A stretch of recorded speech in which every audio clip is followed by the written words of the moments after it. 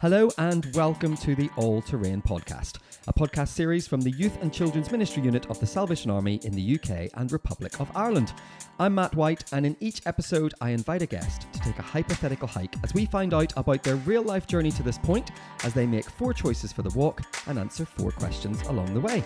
In this episode, I'm joined by Major Marion Platt, who, along with his wife, are the area commanders for the Salvation Army of Memphis and the Mid-South. Previously, he has served as a Corps Officer, Divisional Youth Secretary, and Director of Personnel at the Evangeline Booth College. He also holds a doctorate in education from Trevecca Nazarene University in Leadership and Professional Practice. Marion, thank you so much for joining us here on the All Terrain Podcast. Yeah, good to be with you, Matt. Thank you. Now, that is quite a list I just read. First of all, important question. Was it all right? Yeah, I think, that's correct. Good. Oh, good. That's a strong start. That is obviously quite a list. I mean, look, you know, you and your wife are the area commanders in Memphis in the Mid-South. You've held lots of appointments before, but I know that doesn't even scratch the surface of who you are. So tell us a bit more about yourself. Outside of all those things, what goes on in your life? Yeah. Well, I think it's important to note that I am a dad. Since I was a little boy, I always dreamed of what it would be like to be a dad. And so I have a daughter who is an adult. She lives in my hometown of Charleston, South Carolina. She's moved back home, got tired of following her Salvation Army parents around. And I have 2 boys, 16 and 14 years old. And my children are my life. I love them so much. And in addition to that, I think it's, you know, my life's calling is to disciple people, to shape, form, develop, cultivate, coach. And so in addition to my natural children, I have raised a lot of young women and men in the faith as well. And they are my pride and joy. Whenever I experience a low moment, I remember the kinds of investments that have been made, and I get the opportunity. The great grace of God in my life is to be able to see returns on those investments, and so those are I think probably the most important thing for me. In addition to that, I also served in the United States Army for 6 years before coming into the Salvation Army as a Salvation Army officer. And so I would say with the addition of those 2 things, you know, being a father of natural born children and supernatural born children, and also a veteran would be important, as long as you make the assumption that the most important thing in my life is to be a follower of Jesus of Nazareth. He is my foundation.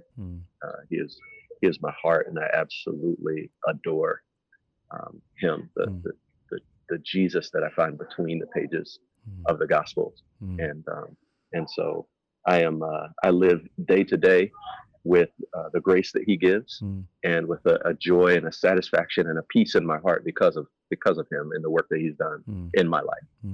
Now, before we get started with the questions, you've got to make your first 2 choices, if that's okay. So on this hypothetical hike, we were going to call it a metaphorical meander, but I don't know if meander translates to America, does it? Do you know the word meander?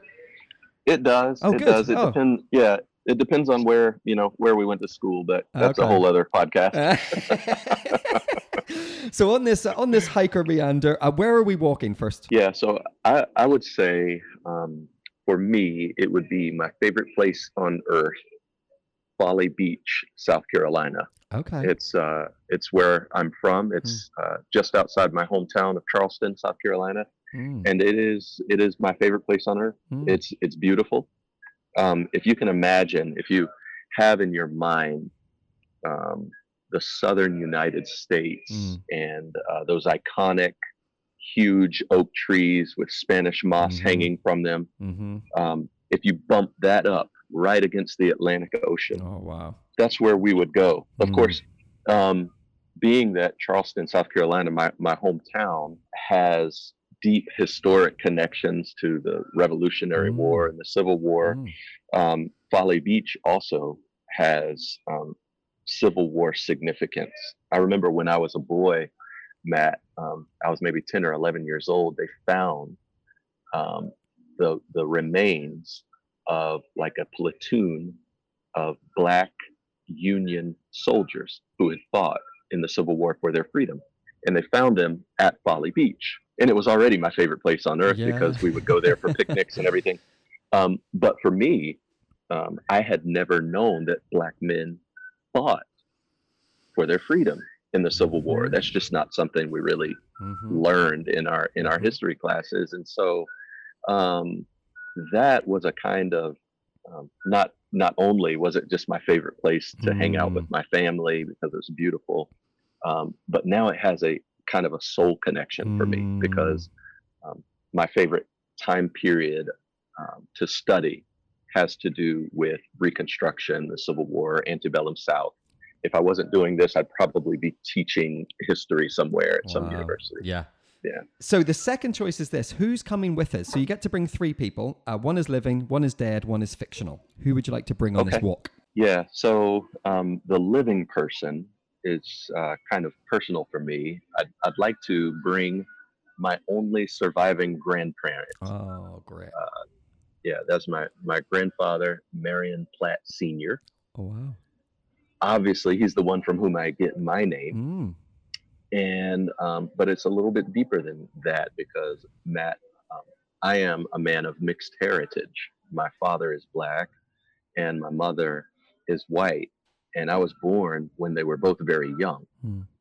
And so my grandparents, both sets of my grandparents were responsible for raising me, but it was my white grandfather. And pardon me, because I'm mixed, I kind of live in nuance. I refer to people in very, just binary terms when it comes to race sometimes. And so it was my white grandfather, Marion Platt, who took me in and raised me and gave me his name. And for a white man born in the 30s in Charleston, South Carolina, that was a little bit scandalous.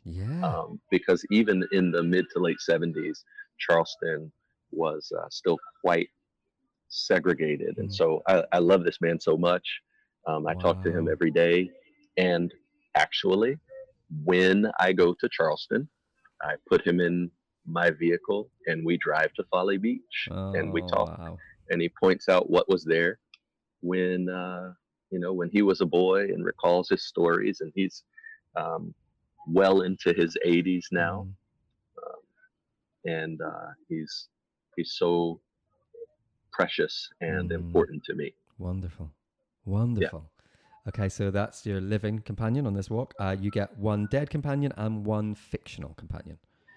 Yeah. Okay. So my dead companion would be my other grandfather, Oscar Flood. He died when I was maybe 10 years old. Oh wow! But I remember him very clearly. He was in many ways the opposite of my grandfather, Marion. They were both born in the 30s in Charleston, South Carolina, but on either side of the segregation line. One, Marion, is the descendant of Confederate sailors. As a matter of fact, when we go to our family graveyard, we see all of these names, different deviations of the name Marion and last name Platt with Confederate flag markers on the grave. That's my family graveyard. I mean, again, it's an audio medium, so people can't see how wide my eyes have gone. But this story is incredible. That is remarkable. Yeah, that's my family. Wow. History and legacy, and of course, my granddaddy Oscar is obviously the descendant of enslaved Africans. Yeah. And I believe, now I know he was in the military, but I believe that he also is the descendant of Union soldiers, Black Union soldiers. But I still have yet to verify that. Wow. So, yeah. But they had fishing in common. You see, they're both Charleston boys, both lived on the coast, Yeah. and they happened to be fishing buddies. Like I remember as a little boy, seeing them leave to head out to go fishing, and Wow. so they had fishing in common, and they had me in common, and I would give anything to be able to sit between them and kind of listen to them tell stories and listen to the way that they remember um, moments in history. You know, I would ask one grandfather, well, tell me what it was like for you to hear that Dr. King was going to march in Charleston. You know, because their ideas of those things would be very different. Yes, and yet in that place and moment, they would still have fishing in common and you in common. That's correct. Which is quite a beautiful picture, really. Yeah, it is. I think of it often. Yeah. What a beautiful picture. And finally, a fictional character as well to bring with us. Yeah, so this is where I'm going to probably sound kind of boring, because that was the hardest question.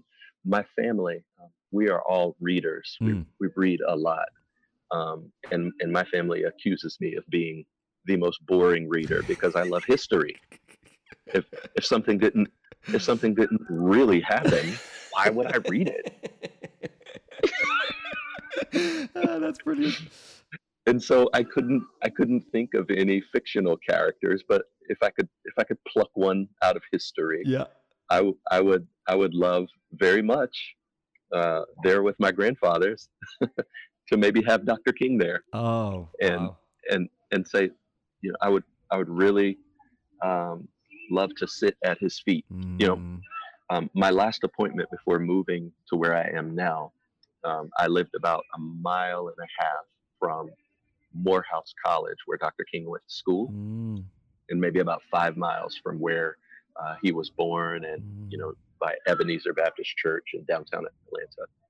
And now, my office is 2 miles away from the Lorraine Motel, where he was assassinated. Wow. And so, and I mean, his legacy is very strong in my heart, in my soul, and so I feel a kindredship, a connection to his words and to his calling. And if I could be 1/100th of this man, I will have felt successful.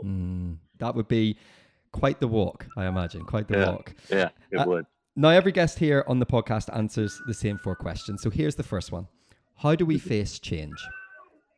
Yeah. So when it comes to facing change, for me, I have a friend who is a therapist. We've known one another since we were kids. And he says that it is key for us to cooperate with change while controlling what we can. Oh, give us that again. You're going to have to tell us that one again. Yeah, we can cooperate with competing circumstances, but we can control what we can. So, for instance, you know, I'm a Salvation Army officer. I don't often get to choose. I don't get much say in where I move and where I live, what my postal code is going to be. But I do have the ability to identify what I can control. Yes. So, for instance, right now we still have our boys in the house who are 16 and 14. Wherever we go, whether we move and live in a place or whether we are on vacation, we have devotions and tea every night at 9 p.m. We gather together to laugh about our day, to ask important questions to one another, to talk about our calendar, what's coming up, and to discuss the gospel. And I think that all of my kids, and when I say my kids, I also mean my supernatural kids, because many of them have stayed with us or lived with us, and they always recall their favorite part of staying with us was devotions at 9 o'clock, devotions and tea. And so no matter what is going on in our life, in our lives,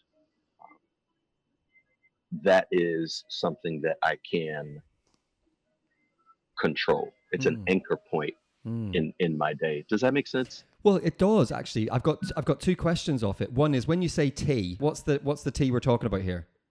You would be comfortable at the I'd table. be happy. Okay, good. But the second more important question is this: for parents listening right now with teenagers, or youth workers listening right now who have done summer camps or who do those retreat weekends, and you're going 9 o'clock every night, I sit down with our teenage boys and we drink tea, we look at our calendars, we talk about our day, and we talk about the gospel. That sounds almost utopian for some people. And I'm guessing the reality of it often looks very different. So how do you, in the midst of all those other things, teenagers, big moves, you're busy people who are active in the world, how do you make that work? Yeah, thank you so much for asking that question, because at times it's dystopian.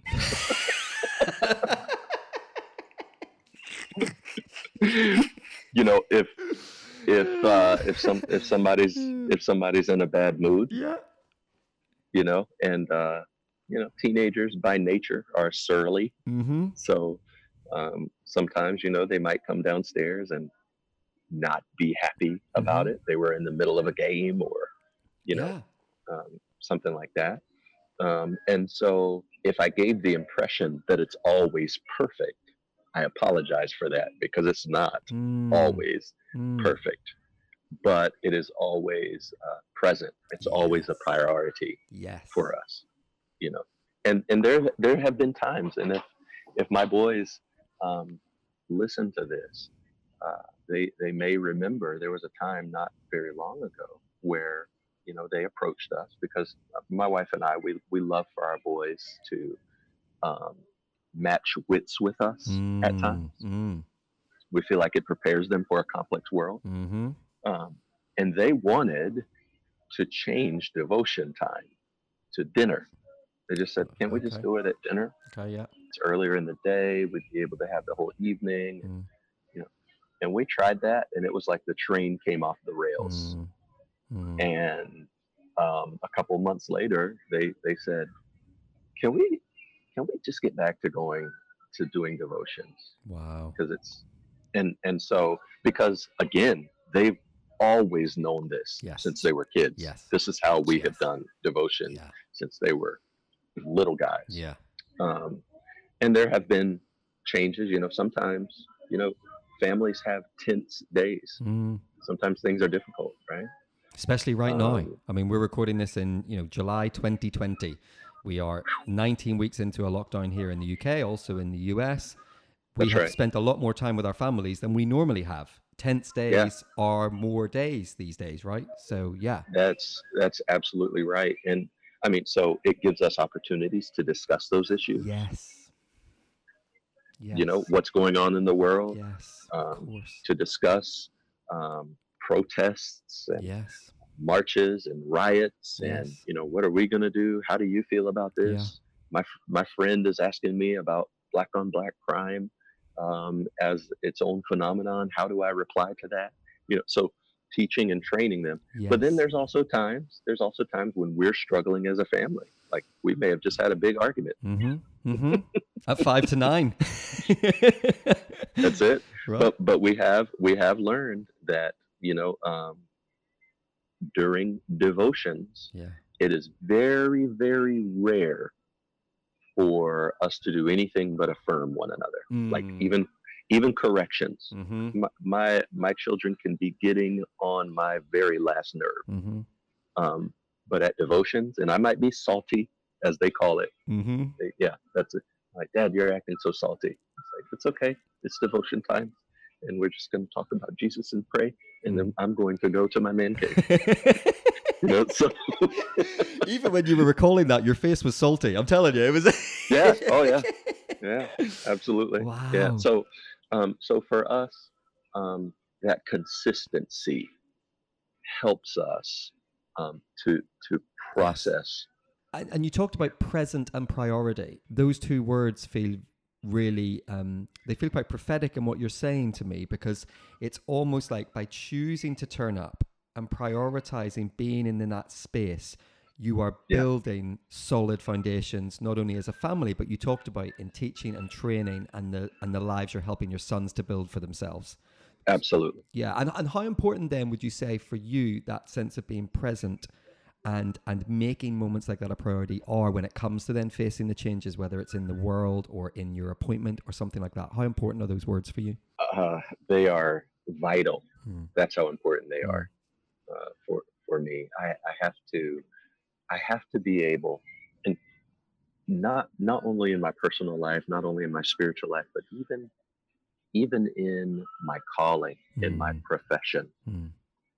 I need to be able to determine uh, my priority target. Hmm. You know, I told you I served for nearly 6 years in the Hmm. military, and I was an infantryman, a combat infantryman in an anti-tank unit. And if there are 100 tanks coming at me, I need to determine the priority one. Hmm. You know, and so I've kind of taken that into my personal life, my way Hmm. of um, completing tasks, Hmm. is to say, okay, what is my priority here Hmm. that I need to focus on? Hmm. And so for me, when it comes to navigating stress, change, Hmm. um, suffering, Hmm. I need to be able to determine what are my priority targets. What are the things that I have to get done, Hmm. not for the sake of getting them done, Hmm. but also for the sake of a sensation of balance and peace and stability in my life. Yeah. Yeah. Wonderful. Yeah. Question two: how do we move through suffering? Yeah. I don't want to sound boring or repetitive, but I think the answer is similar, Matt. Hmm. So for me, um, moment of disclosure here, I deal with moments of lowness, Hmm. discouragement, Hmm. um, and depression. Hmm.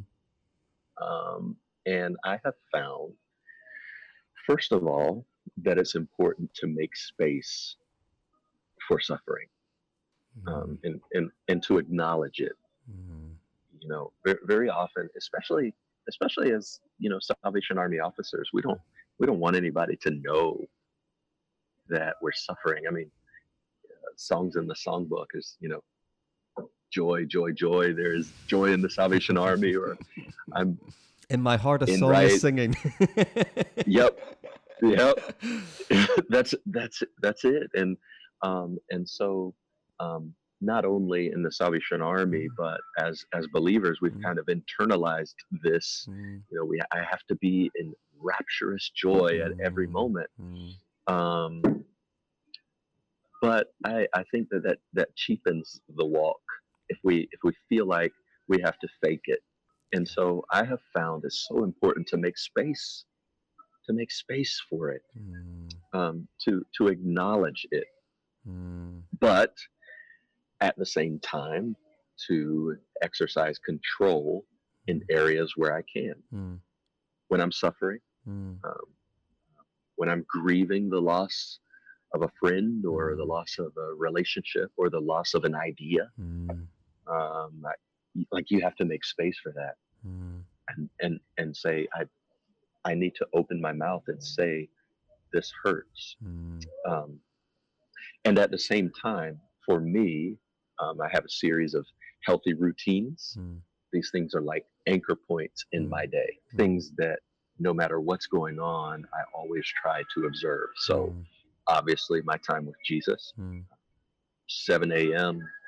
with coffee and mm, jazz and Bible reading in the morning, and mm, just mumbling prayers mm, to God, mm, is important mm, for me. Also, checking in mm, with people who I know need to hear from me or would be delighted to hear from me. And so that's another thing. So those are two things that from day to day, they do not change. These are things that I can control, right?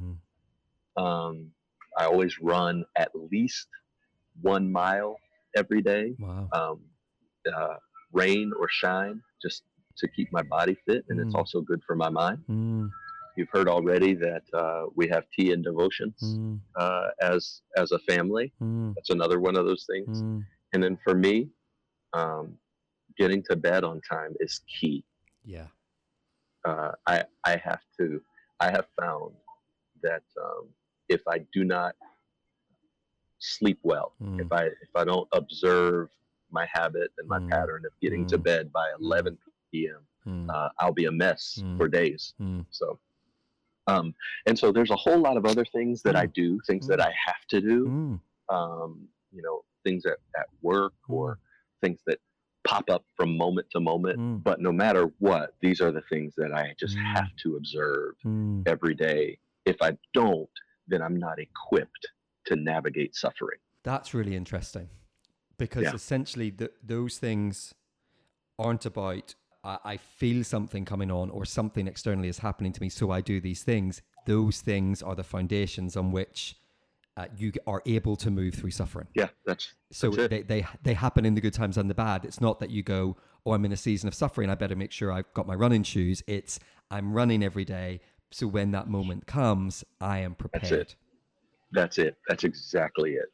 Yeah. And that has been key for me because there are some times when it seems like too much. I'm suffering. So my heart is broken. So I don't want to run today. But I make a choice because this is the thing I can control. I make a choice to lace up and set my watch and go. And so even in times of stress and grief, trying to keep those healthy habits is important. We've talked a little about race and racism, and I know it is a huge passion of your teaching and of your speaking and of particularly the way you post on social media and some of the other areas in which you're involved. The last 2 months since the killing of George Floyd, has that been a period of suffering for you, or do you reflect on it differently? Every day. So, every day. I mean, I told you I'm a runner. So for me, I live in West Tennessee. Okay. If I drive 1 mile from my office, I'm in Arkansas. And I live in a community where people moved from the city of Memphis to get out of the city to a more suburban utopia. Yeah. And I run through those neighborhoods. And since the killing of Ahmaud Arbery, I am so much more sensitive to who is behind me and where I stop to take breaks. I mean, if I'm doing a 5 or 10 miler, I might need to stop somewhere. I'm not going to get graphic, but run into the woods for a moment, or and I just wonder, is this somebody's land? Are they going to, come chase me down on their 4-wheeler or any of that? So that's one thing. The other thing is I have 2 teenage sons who are rich, brown, beautiful boys who are taller than me. And my 14-year-old looks like he's 19. And we live in these neighborhoods where they are very much a minority. And so, sending my boys off to ride their bikes with their friends, I'm more anxious about that. And I always have been, but in this milieu where you see this kind of violence portrayed, but not only outright overt acts of violence, but also like my neighborhood has a a Facebook page, Mm. right? Several thousand people, and people are free to make whatever kind of comment they want to on there. So if they see a person they've never seen in the neighborhood before, it's quite possible that a picture of them will show up, say, "Who is this?" Mm. And it can get pretty racist. Wow. And so Wow. living like that can be very difficult. Mm. But I think, and I'm just going to be vulnerable here for a minute. I think the thing that absolutely bewilders me and hurts me to my core from day to day is seeing people that I have everything in common with, wear the same uniforms, sign the same covenants, had the same understanding of the mission of the Army and the Great Commission and God's sense of justice, posting absolutely hurtful things on social media. I mean, people whom I have trusted my entire life, or people who have, held my sons as babies. And so I have to be careful that I don't invest too much in that. Yeah. That it doesn't become the priority target, because it has a way of making my soul weary and heavy. And given what I've already told you, that I deal with moments of lowness, I have to take good care of my soul as well. So and the reason I ask that is not about being timely. It's not about asking a question in a quote unquote moment. It's about, I think, for me, understanding how for some of us we experience this particular moment in history and we are horrified, but we do not necessarily feel the deep suffering that comes with that. And I think sometimes it's really important for us to hear that articulated, because I think sometimes it's way too easy to kind of sit outside and go, well, that's terrible, without realizing that for yourself, for your wife, for your boys, the day-to-day reality of that is very different to what it is for me on this part of the world, or with white skin, those things. That I think is really important for people to try and understand. Yeah, it is. I think it's only been a couple years where I have felt, since I have felt comfortable lamenting, making space for this suffering. And someone might say, I mean, I have people in my network right now who will say, "What are you talking about, suffering?" But the weight of living with that is immense. It's painful. I mean, I guess it was maybe 8-9 years ago when Trayvon Martin was killed in Sanford, Florida. I looked at his picture and I thought, my God, he looks just like my Zion. And I wonder sometimes, those same people who would say, Marion, what are you talking about? You've got a golden spoon in your mouth. I wonder, do you ever look at a picture of Trayvon Martin and think, wow, that looks just like Marion's son? And how do you think Marion deals with that when I look at Trayvon Martin? Yes. And I have, he's a big, surly teenager, and he's shy, and he wears hoods over his face because he doesn't like everybody talking to him. But he also takes MMA, jiu-jitsu. And if somebody comes for him, they're going to feel it. Yeah.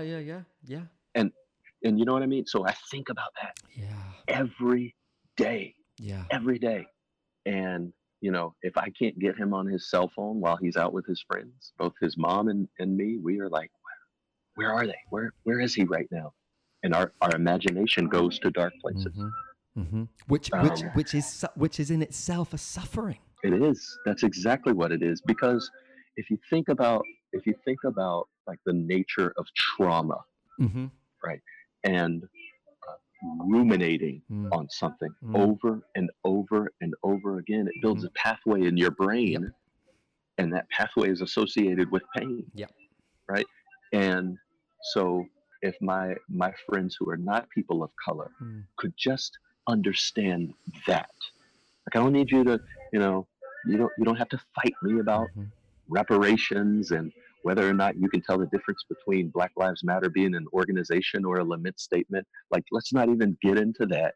Just all I like, all I want you to do is just think, what must it be like to be a parent of Black boys? Just stop there. Yes. That's it. And so when I and other parents, because to be honest, now I have so many friends and colleagues who are white people who have Black children that they've adopted, and now they're anxious too, and so they understand it. But if I could just get people to think about that, and if when someone makes a lament statement, rather than getting angry at them for their suffering, just listening, saying, I couldn't even imagine, Marion, I couldn't even imagine. Make space. Right at the start, you started right at the start of this answer. How do you move through suffering? You start by making space for it. And yet so often when faced with others' suffering, we don't give or make the space. Yeah, that's it. I would say, one of the most healthy things that the church can do for and with people of color is to sit with them in their lament. This is no time to be defensive. This is a time of suffering. Yes. Because when I see a man with a knee on his neck losing his life, I see my father, I see myself, I see my sons, I see my friends. Like, I just don't see George Floyd. I will never know George Floyd. I never knew him, but I know people who look just like him. And so I think that there's a time to make space for the suffering of others as well. And then when you examine those things against like the historic complicity of the church with racism, well, that would make you think, well, I can't even lament within the church because somebody is going to correct my theology and say, oh, wow, well, that sounds like critical race theory, what you're talking about. No, it's a lament.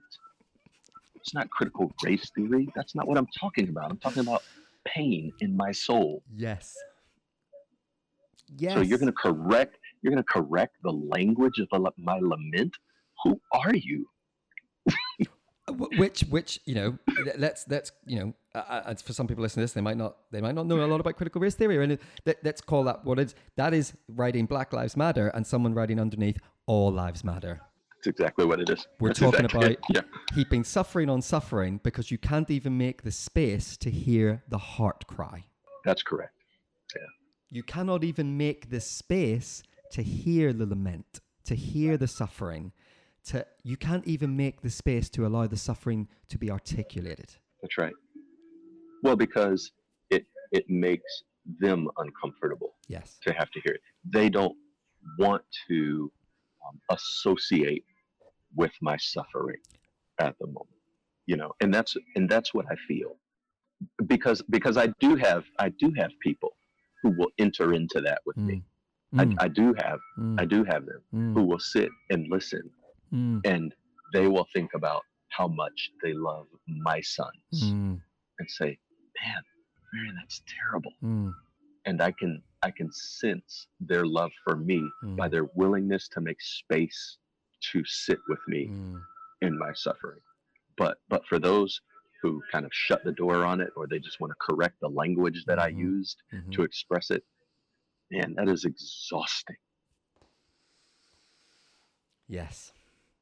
I know that hearing that is so important for people, because I think for some people, when they are doing those things, or when they're making those often quite petty corrections or suggestions or whatever they think it is, I don't know that people always realize that they are adding suffering to the suffering. And so for you to share it really means a lot, because I don't take it for granted, because I think people need to know that when you go on to a Facebook post, when you go on to that place, when you write All Lives Matter on your social media because you think it makes you clever and whatever, I think there needs to be an understanding that is adding trauma to trauma and suffering to suffering. That's exactly what's happening. Yep. And it prolongs the grief. Yes. Right. If I can't process the grief because I had moved on to sadness. Yeah. But you pushed me right back to anger. Yes. You know what I mean? Like Absolutely. I was getting there. Yes. I was starting to process this. I was emotionally healthy, but then you took it upon yourself to send me a video of Candace Owens or Vadi Bolcom or, Monique Duson to correct me. I was moving. Now you've just made me angry because now I have to defend my pain. Yes. Yes. But like who expresses lament and pain and hurt perfectly? No one. And so if you want to seed pick my words because they weren't consistent with your worldview, it prolongs grief. And who would want to do that? Right. In what world, in what church, in what faith system is that healthy? And if we think about it, it's interesting because the question is, how do we move through suffering? And often we talk about this personally, and we've done that at the start, and you talked about making space, and now we've actually moved to how do you and I, how do brothers and sisters who claim Christ move through suffering together? And the answer is the same: we make space. That's exactly it. That's how we move through this suffering, is that we make space and we allow the space, and we don't jump in with our whatevers. We don't jump in with our whataboutery. We don't jump in with our straw man arguments. We go, actually, let me hear more. Let me sit in this moment with you, so that as you move from anger through to, as you move through that, we move through it together. Right. Yeah. Thank you. Thank you for sharing that. That conversation, I think and hope people can hear and hear your heart in it, and hear that there is a moment for us to do that together, allowing people in all those things. I think that's really powerful. Amen. So 2 more choices, 2 more questions. A choice now. What's going on the playlist? Just in case, people were doing their own thing, or there was fishing going on, and I'm not particularly useful at fishing. So, if there was going to be some tunes, what would be on that playlist? Okay, so I am definitely a Motown fan. Great. But I'm not limited to that, but there would definitely be some Marvin Gaye, some Temptations. Yes. Moving forward into the 80s, maybe some Commodores and Earth, Wind, and Fire. Great. But at the same time, I think one of the first albums I ever memorized as a kid was Phil Collins, Face Value. Wow. So I love Phil Collins, Elton John, Steve Winwood, some Blue Eyed Soul there. But right now, so music, there's always music around me. Both of my boys are musicians. Right now, I think the album that I'm really enjoying listening to, there's 2 of them. John Legend's new album, I think, is beautiful. And then there's a guy named Mark Broussard, who is kind of a crooner. He's got a beautiful voice. So, I drive people crazy because my music tastes are so varied. That's great. I can go from country music to hip hop. Oh, I love it. A moment. Yeah. I love it. It's great. The question number 3 is this one: how do we receive joy? Boy, there's a real theme to this conversation, and it's going to sound so trite, but I would say you make space for it. Yeah. Yeah. I mean, really. Yeah. You say, you know what?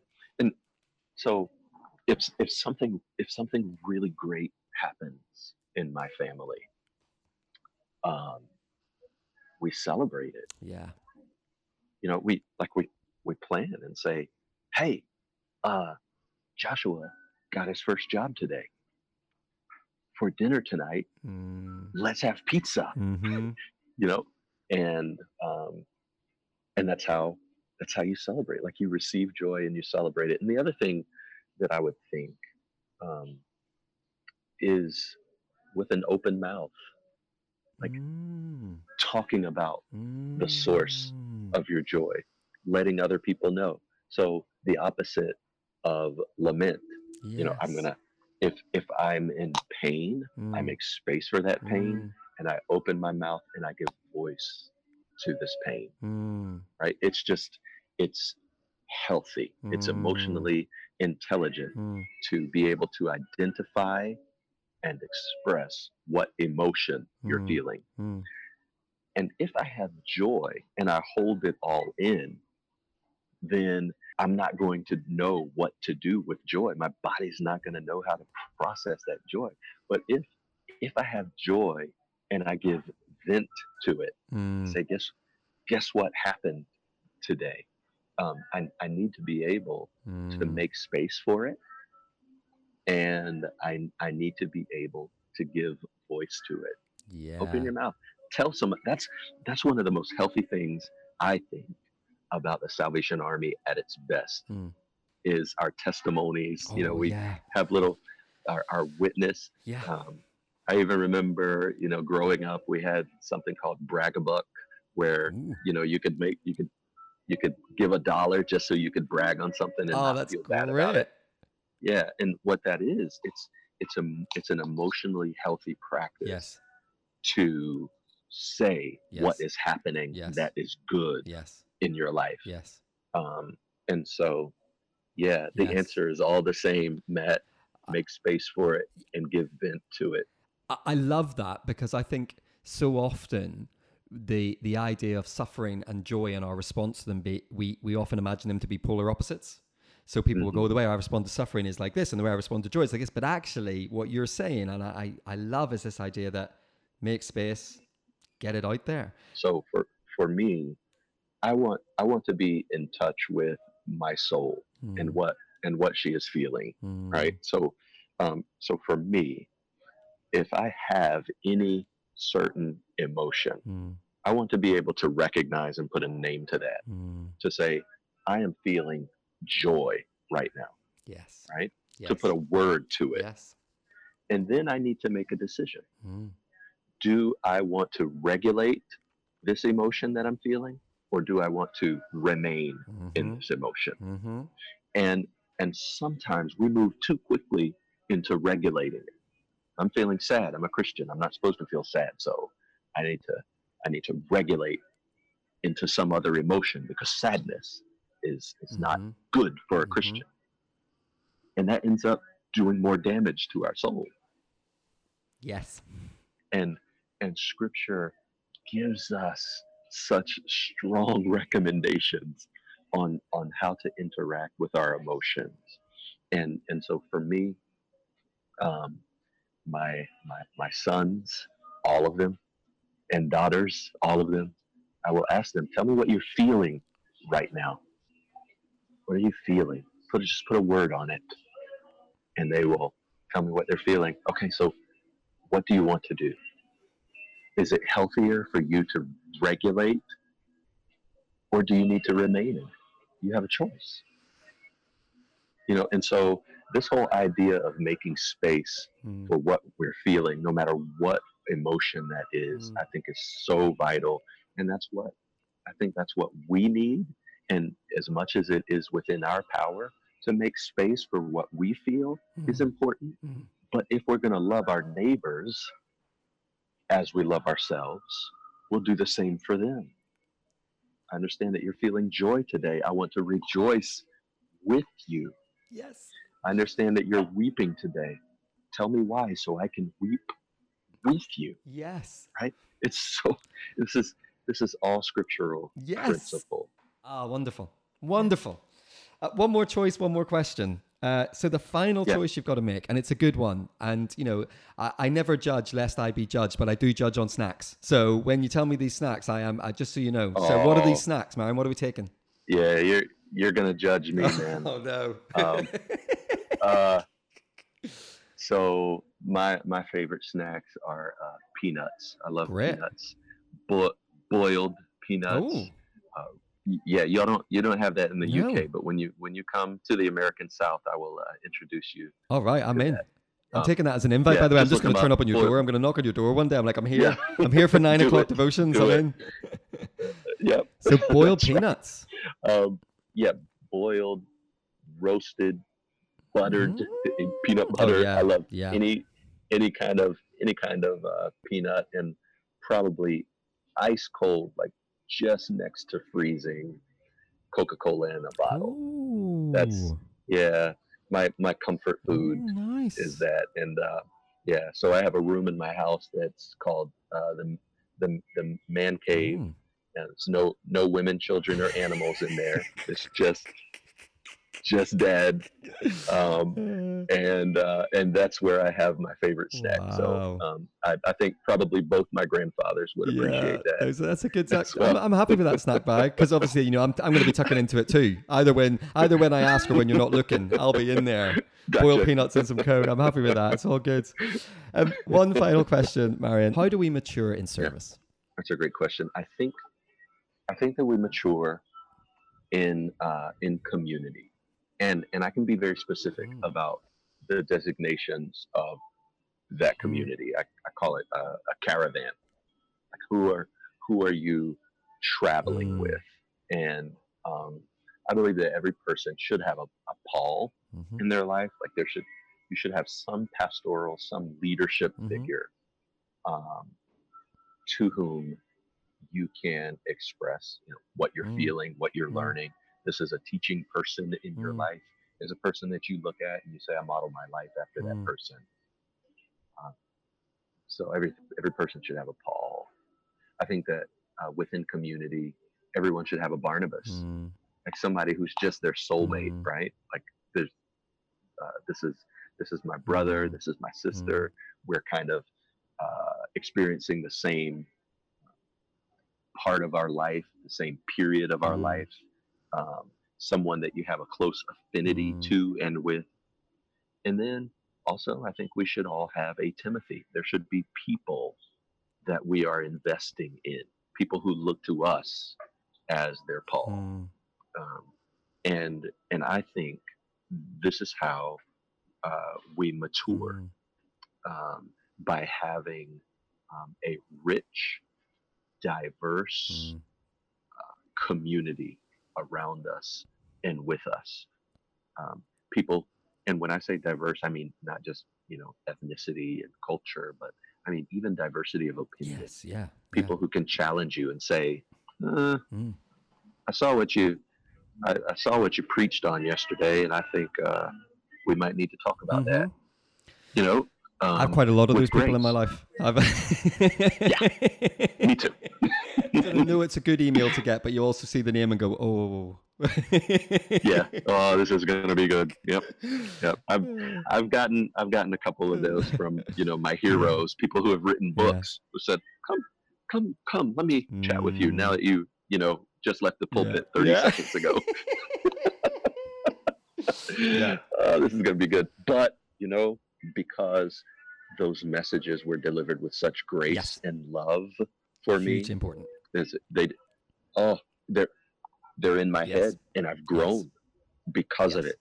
My theology has matured because people I trust chose to talk with me rather than about me, because they had the ability to go back to the water cooler and say, "Did you hear what he said? How do they keep giving this guy a microphone?" But something you said there was really interesting, because you talked about the grace and the love in that, and also I think that's important because actually, I don't know about for you, but certainly for me, part of my maturing has been recognizing that not everyone has that right. Not everybody gets to do that. Yeah, that's right, and learning how to manage those margins. Yeah. I think of my life as kind of a pasture, and there's a gate, but there's some fences, and I don't let everyone's opinion into my pasture. And actually, I'd written that down because, and I've talked about it a few times. I do follow you on Twitter, and we're friends on Facebook, and you do use that to really speak into issues, into theology, into church, into leadership, into family. You don't mess around on there. You talk about things that really matter, really important things, and I find it really inspiring. But I noticed that there have been moments recently and in the past where people will come at you with some force. Not everyone comes with love and grace and peace and generosity. And what I've seen you do, and this is as me observing, what I've seen you do is it's not about just ignoring people. It's not about just getting rid of people, but you are able often to, in a way, reject what's being said without rejecting the person. Yeah, that's now, right. Yeah. I think there's a lot of us listening to this and one of us talking on this that would really like to be better at that. So how do we do that? Yeah, I think, man, it's, I think the bottom line here is love. And I know that sounds cheap and canned, but here's how it plays out in my life. I've told you about my grandfather, the one who raised me, the one that I'm named after. I love him deeply. He is, as we say in the South, my eyeballs, right? Like I love him so much. And some of the ideas he grew up with and even taught and even shared as a man born and raised in the South are flawed. But I love him so much. And so I would never want to hurt him because he has a flawed idea. And so I think about the people that I love most on earth. Here's what happens when someone comes at me with force and vitriol on social media. I think, well, if this were my grandfather, how would I speak to him? Well, the Bible says not to speak to an older man harshly, and I wouldn't do that anyway. But how would I make my point if it was Marion Sr. and Marion the Third sitting having coffee, as we often do, making commentary about social issues? I would reply with facts because I read a lot. I would reply with humor because I'm just like him. And I would make sure that my grandfather knows that I love him. And out of, and so when people forcefully come against my ideas, and not all my ideas are perfect, I welcome that. I don't let it into my space, and I don't let it trigger me. And I think it's important for me. Like sometimes of the comments that folks make are very angry. But then I think about, man, I said some pretty harsh stuff. Like this is a difficult message to digest. And if I think that I could just throw out some kind of difficult word and everybody's going to stand up and say, yes, Marion, wonderful, then that's immature of me. Right? And so for me on the front side, I think of all those arguments. What are people going to say about this? What are their arguments going to be? And then I'm prepared, armed to the teeth with love and grace, because I do love the person. I don't think I've ever had someone come against me that I just couldn't say, I just really don't love that person. Wow. And I think that is, being possessed by the Holy Ghost. He gives us a love that is transcendent. It transcends the difference of opinion. It transcends the different in culture and the difference in worldview and narrative. And that's how I can, the Bible says that the fruit of the Spirit is love. And so I can tell if someone is filled with the Holy Ghost by the way that they treat people who annoy them, right? And so if someone treats me in a way that I think, wow, that doesn't really feel loving, that is actually kind of hurtful. Well, maybe they haven't had someone show them how to love. So let me be their example. Yeah.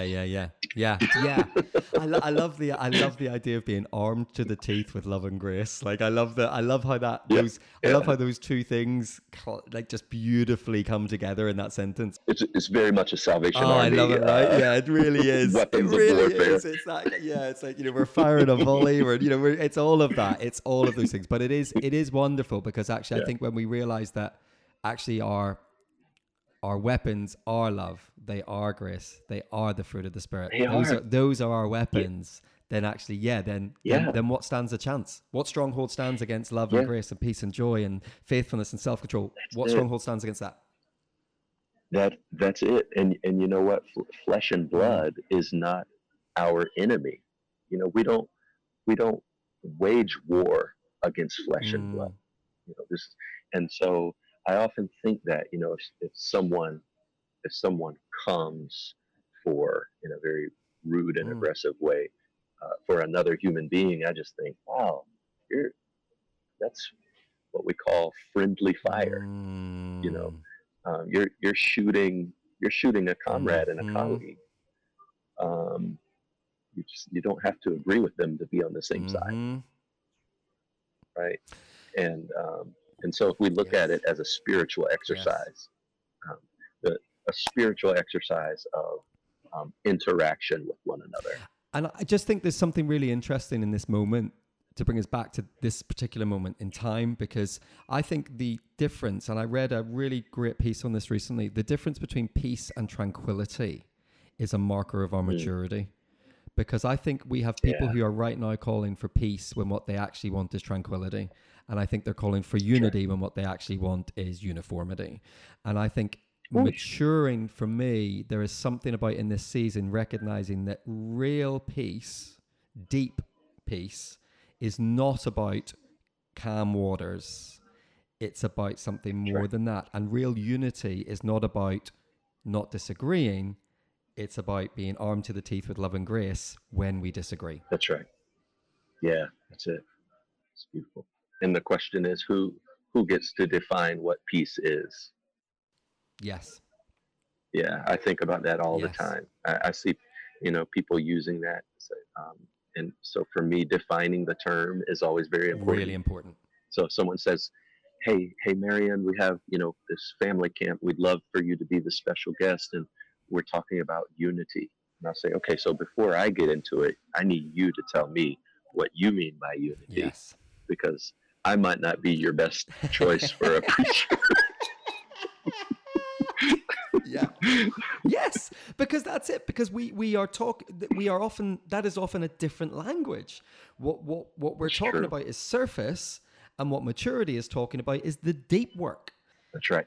Yeah. And people, and I think maturing, and maybe that's what I've seen in those interactions you have, and I am really inspired by. I've told you this privately, and I'm saying it now publicly, but I am really inspired by it because I think you model the deep peace and the deep unity that doesn't require surface tranquility or surface uniformity, and I think that's really important.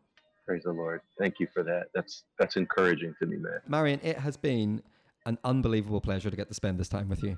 It really has. Yeah, man. It's so good to talk to you. And I also know that so much of what you have shared is really going to deeply resonate with the people who listen and the people who are going to listen and will be part of this conversation and get to share it. But I'm grateful to have been part of it in this way. Wonderful.